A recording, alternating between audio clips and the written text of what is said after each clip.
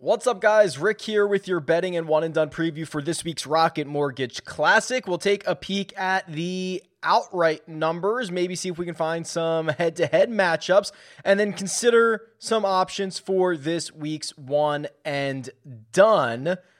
I always forget to promote this, but if you go to rickrungood.com/bets, there are literally thousands of dollars of free bet offers from William Hill, BetMGM, BetRivers.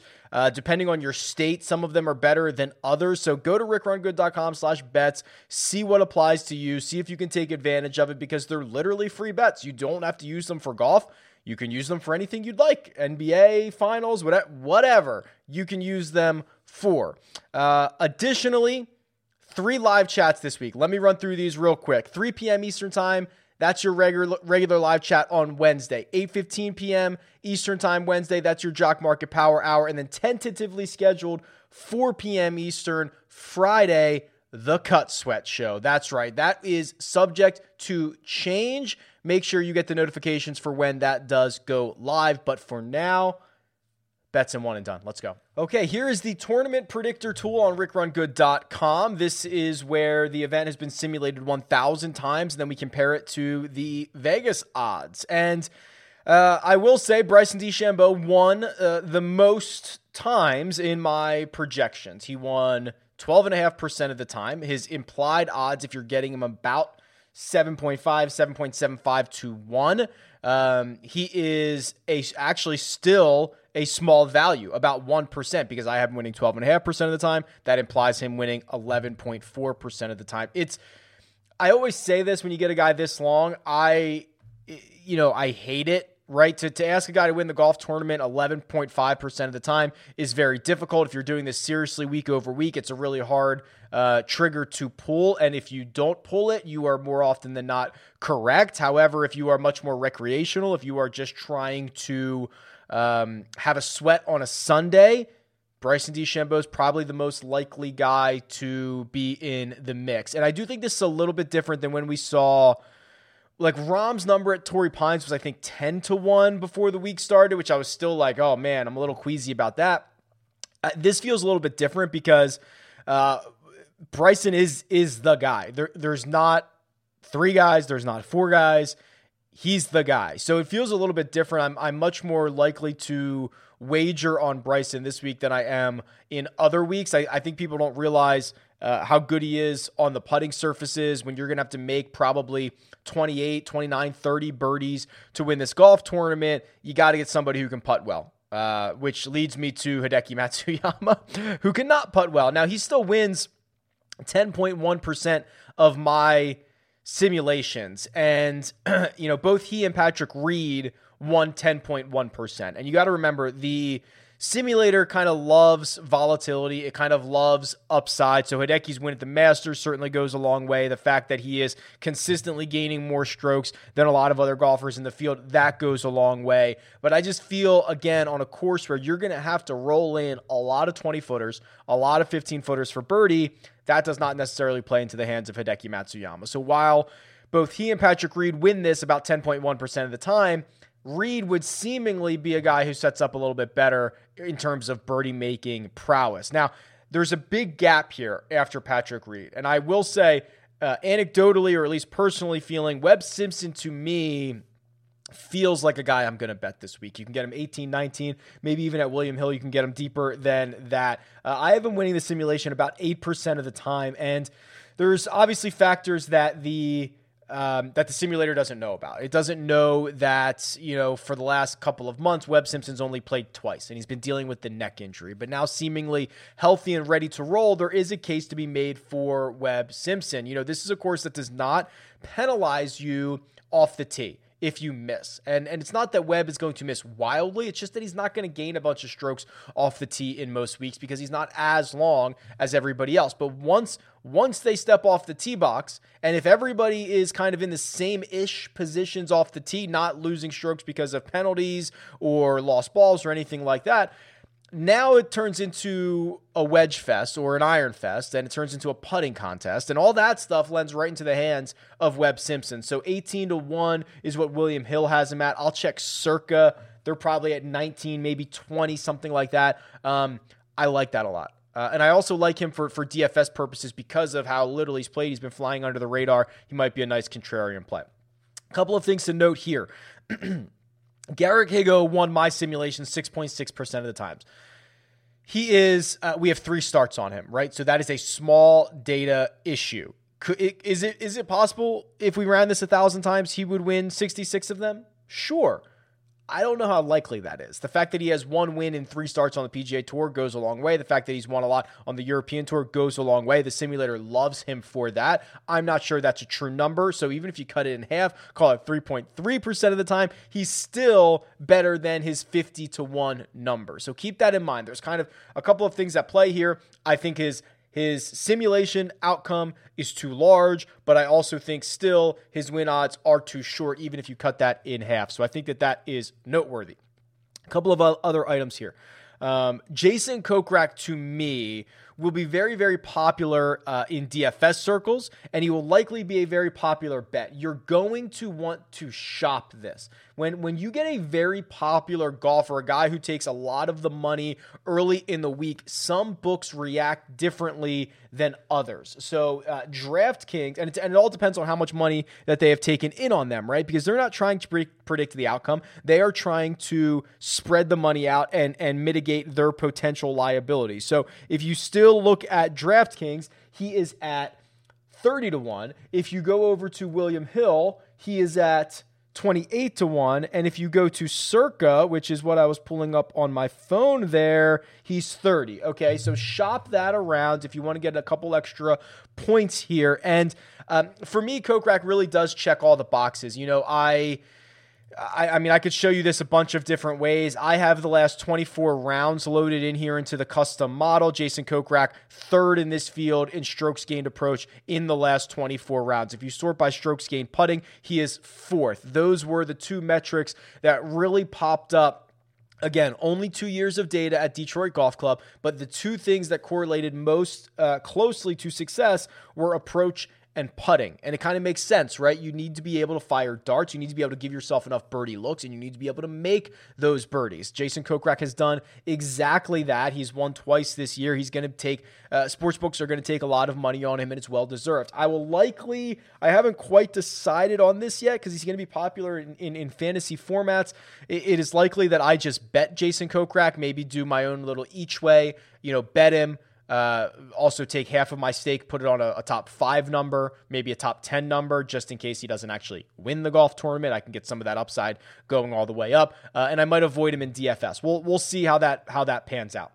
A little bit further down the board here, there is a really strong case to be made for Gary Woodland in a similar ilk of what we talked about with Harris English last week. So I know there was a ton of Harris English tickets. They were all sent to me. Unfortunately, I did not bet him to win. I had a top 5. Oh, no, I got him on Saturday night, 12-1. But I had a top 5 and top 10 on him, but did not have the full outright number. But I did okay. I got him on Saturday night. The case to be made for Harris English last week was in his last couple of starts, we started to see Harris English gain strokes across the board in all 4 major categories. That was much more reminiscent of how he was in 2020, and the way he was in 2020 was phenomenal. The case for Gary Woodland is somewhat similar. He is starting to gain strokes off the tee again. He is starting to gain strokes on approach again, and he's starting to look much more like the pre-injury version of Gary Woodland. Remember, he went through that hip injury. I think he had a torn labrum. I can't even remember if he had surgery or not. I don't think he did, which is why I think it kind of extended how long his downtime was. Because he tried to play through it for a while. So Gary Woodland is starting to look much more like the 2019-ish version of himself. And at 55-1, if he's back at that version, that number is wrong. So I think there are some similarities there, not as glaringly obvious as the Harris English stuff where he had 2 really good starts in a row, 2 solid starts in a row that looked exactly like what he had done in 2020. But Gary Woodland seemingly on the right track there. If you go a little bit further, and I'm not even sure if he makes this because I'm pulling this data from DraftKings. He might not even be on there yet. I might have to give DraftKings data a refresh. Mito Pereira, I believe is how he pronounces it, is 100. And let me just pull this up real quick here. William Hill hasn't even dropped a number on him. DraftKings has him at 110, I believe, to 1. And Circa, I would have to check. But if you can find the number on Mito, he is, if you don't know who he is, he's won 3 times on the Korn Ferry Tour this season, which gives him what they call battlefield promotion, which means he now has PGA Tour status because of his 3 victories on the Korn Ferry Tour. 2 of them, his last 2, were his last 2 starts. His last 6 starts have earned 5 top 10s. He's only finished outside the top 10 once in his last 5 starts on the Korn Ferry Tour. This field is weak. He's playing with a ton of confidence. He's playing well. He's got a long number. I don't think he's going to win, but could you consider a top 10, a top 20 number on him? Because that's going to be driven by his outright. Let me see if DraftKings has his top 20. Because he got added to this field late as well, so you have to, you really got to shop this around. His top 20 number is 4.5 to 1. Plus 450. His top 10 number is 10 to 1. I mean, for Mito to finish in the top 10, that's longer than Bryson to win this golf tournament. Consider that. For Mito to finish inside the top 5, it is longer than Webb Simpson to win this golf tournament. So consider your options here. I think he's a really good long shot. We'll see how he does up here on the PGA Tour, but I've said it a million times and I'll say it again until these guys graduate. The line has never been more blurred between the Korn Ferry Tour and the PGA Tour. And I know you guys like it when I say that. So I'm running out of time to say it. So I have to get it in there. And then, of course, if you're going to be down in the 110, 120-ish range, Cam Davis is there as well. Cam Davis, he hasn't played as well as I would like, but if I could design a perfect golf course for Cam Davis, it would be this one right here. It looks like a driving range. Okay, let's go to head-to-head matchups here and see what we can find. So again, this is the head-to-head matchup tool on rickrungood.com. I'm going to zoom this out just a hair. There we go. I know zooming in is the new thing. I'm going to try to do it more often so you guys can see better. My bad for the last couple of years. All right, head-to-head matchups. You can plug in any time frame, any 2 golfers that you want. The first one that catches my attention, Cameron Tringale seems to be catching a lot of steam this week. And I think it's correct. I'll show you him in a second.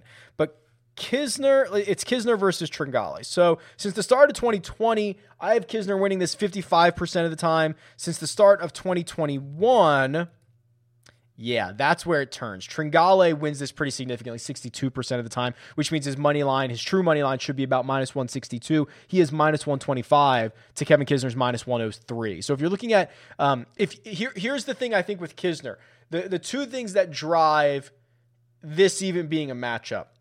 The round of the day he shot on Sunday last week, which I think he made 7 birdies in his last 10 holes, and then the fact that he finished solo 3rd here last year. Those are the 2 driving factors that put him in a matchup with Cameron Tringale, because the rest of Kevin Kisner's recent run has not been good. Cameron Tringale has been kind of awesome. Can I say that? I mean, I can pull him up on the Holy Grail here, and we can see this more in depth, and you can see I was dealing with some Donald Ross stuff. The strokes gained approach has been solid. The ball striking has been solid. I'm really worried about the strokes gained off the tee. He's lost in 5 straight, but again, there's not as much of a penalty this week if you're bad with the driver. And he has overcome some of those woes by earning a couple of top 30 finishes in his last 3 starts. The putter's been good, and I just don't think many people realize how many birdies he makes. I forget when I did this. Man, actually, I think I went to his profile. If you look at his season-long birdie or better number, you'd be shocked at how good it is. It is right here. He's 26th on tour in birdie or better percentage this year, which means he's probably top 10 in this field because the field is so weak. And again, you're going to have to make a lot of birdies. So I think I'm on the Cameron Tringale side of that matchup. Let me see if I can find something else that is interesting here. HV3 minus 125 over Doc Redman, minus 103. Varner led the field in strokes gained approach last week. That number feels weird to me. I don't think I like that one. This is kind of surprising. This is really surprising, actually. Before I even do this, I'm going to open this up to the start of the season. Okay, so basically September 1st, the start of the season. And I'm going to do Joaquin Niemann, who I love, by the way. Big favorite, minus 137 over Jason Kokrak. Yeah, okay. That's about right. I have Niemann at minus 128. I, of course, don't have juice in this, So he is minus 137. That's about right. I have Jason Kokrak at plus 128. Again, I don't have the juice. DraftKings has him at plus 105. That's about right. I'm shocked at that. Because Kokrak has won twice, but you can see in the chart here how much more consistent Joaquin Niemann has been. Here are the spikes for Jason Kokrak. The win here at CJ Cup. The win, that jumps him up. Then he has a couple of, kind of sour weeks. Then plays well here again between the Players and the Workday. And then he has a couple of sour weeks. Then he pops up again here. And then he pops up. It's just, it's really interesting to see the spikes when Joaquin Niemann has been consistently headed in the right direction. And that is very valuable in head-to-head matchups. So this is a no bet. This is a no bet. Joaquin Niemann, Jason Kokrak seemingly priced correctly. This one also shocking to me. Bryson DeChambeau, who you could argue is the best player on the PGA Tour, against Patrick Reed. Wow, I'm stunned at this. Okay, so DraftKings has Bryson at minus 120, Patrick Reed minus 110. I would expect it to be a lot larger than that. My sim makes Patrick Reed the tiniest of favorites, 50.5%. I don't know what to take from this. I have a couple of takeaways, I suppose. And this is since the start of the season, since the start of the 2020 season. That was in September. I guess my takeaway is my model's really good, right? I mean, like it's always a little bit encouraging when a lot of the numbers that you plug in are what the sports books got as well. That's actually encouraging. It means the model's right. If Bryson was 80% to win this, we'd probably have an issue. It maybe also proves that Reed has been much better than I anticipated. Bryson kind of similar, has a lot of spikes, but Reed has been just trending in the right direction. What happens if I change this to the start of 2021? Bryson becomes a tiny favorite. I mean, tiny. What happens if we go more recent? Reed. I mean, this stays basically within, unless you go really short term, the last, 2 months, which I don't like to do. It stays within 1 or 2 percentage points of one another. That is shocking to me. That is shocking. Maybe we should be considering Patrick Reed in that 10K range on DraftKings because the ownership is going to be completely different. And these guys are about 50-50 to win a 4-round matchup against one another. I'm stunned. I cannot remember the last time I was that surprised on the outcome of one of my own models. Let me throw in one more because we got a couple of no bets here. And I don't know what this is going to show up. Let's do again, start of the season. Just start there. Pat Perez versus Bryce Garnett. And I know what my brain says here, but we'll see what the model says here. Pat Perez versus Bryce Garnett. I have Pat Perez winning this 53% of the time. He should be minus 113. He is minus 112. So, I mean, probably a no bet here as well. However, if you really wanted to, I can make the case against Bryce Garnett. Bryce Garnett just had the third best putting week of anyone in my database last week. It's true. Here, hold on. Let me get rid of this. So if anybody in the entire database, the best putting week in my database, which goes back to the start of 2015, Kevin Na, when he won Shriners, he gained 14.1 strokes putting. Kiradach Aphibarnrat gained 14.05 at the 2019 Byron Nelson. And then last week, Bryce Garnett gained 13.9 at the Travelers Championship. That is incredibly unlikely to continue again. He lost 3 strokes on approach. He lost 5 from tee to green, and it was this scorching hot putter that saved him. Now let's see, is Bryce Garnett historically like some type of crazy good putter? I mean, I know that even if he was, that would have been an outlier week for him. But no, he's not. I mean, he's an okay putter. He's a decent putter, good putter. Gains about, no, I mean, he's not even that good. He's about tour average. So for him to gain nearly 14 strokes putting, I mean, this is coming back to earth, right? There's just no chance. There's no chance. So the numbers are a little bit different because the putting numbers are included there. But if you made me bet one of those, it would be Pat Perez. And let's just look at Pat Perez real quick. Yeah, this is fine. Gain strokes on approach in 4 of his last 5. Gain strokes tee to green, the same 4. Yeah, I mean, we have to bet Pat Perez here, right? This is the true battle of regression, putter regression coming here. We'll find out. I think it's Pat Perez over over Bryce Garnett. One and done update. So this is the Run Good one and done. We've been going for a very long time. We've been going since the start of the season. We are running out of events. In fact, we are here. Rocket Mortgage. So there are 1, 2, 3, 4, 5, 6, 7, 8, 9 events remaining. And it is Caster Joshua in the lead pretty significantly. He's got about $1.5 million lead. Graybo, Nash the Flash, Chappie Chaps, and Jared Hebe has jumped into the top 5. I have fallen from 15th to 44th in the last couple weeks. I am in the midst of quite a horrible stretch. Let's see what we can find out for this week. If you've been saving Bryson, congrats, run him out. If you still have Patrick Reed, what I just learned, to my own surprise, is it's about a 50-50 shot that Reed finishes better than Bryson this week. So maybe you should run out Reed if you're trying to make up ground, because I can't imagine he's going to be that popular. I can't imagine Webb Simpson's going to be that popular for a couple of reasons. He has probably already been used a lot. In fact, if we go to the Run Good one and done, this is just kind of a little, he's been used a decent bit. He's been used by about 65% of the owners. Quick little mental math. And I imagine many people are not going to want to play him because he's been, kind of in this unknown phase, or they're going to save him for Wyndham. That's the natural spot to use Webb. So I imagine running out Webb would not be the worst of ideas.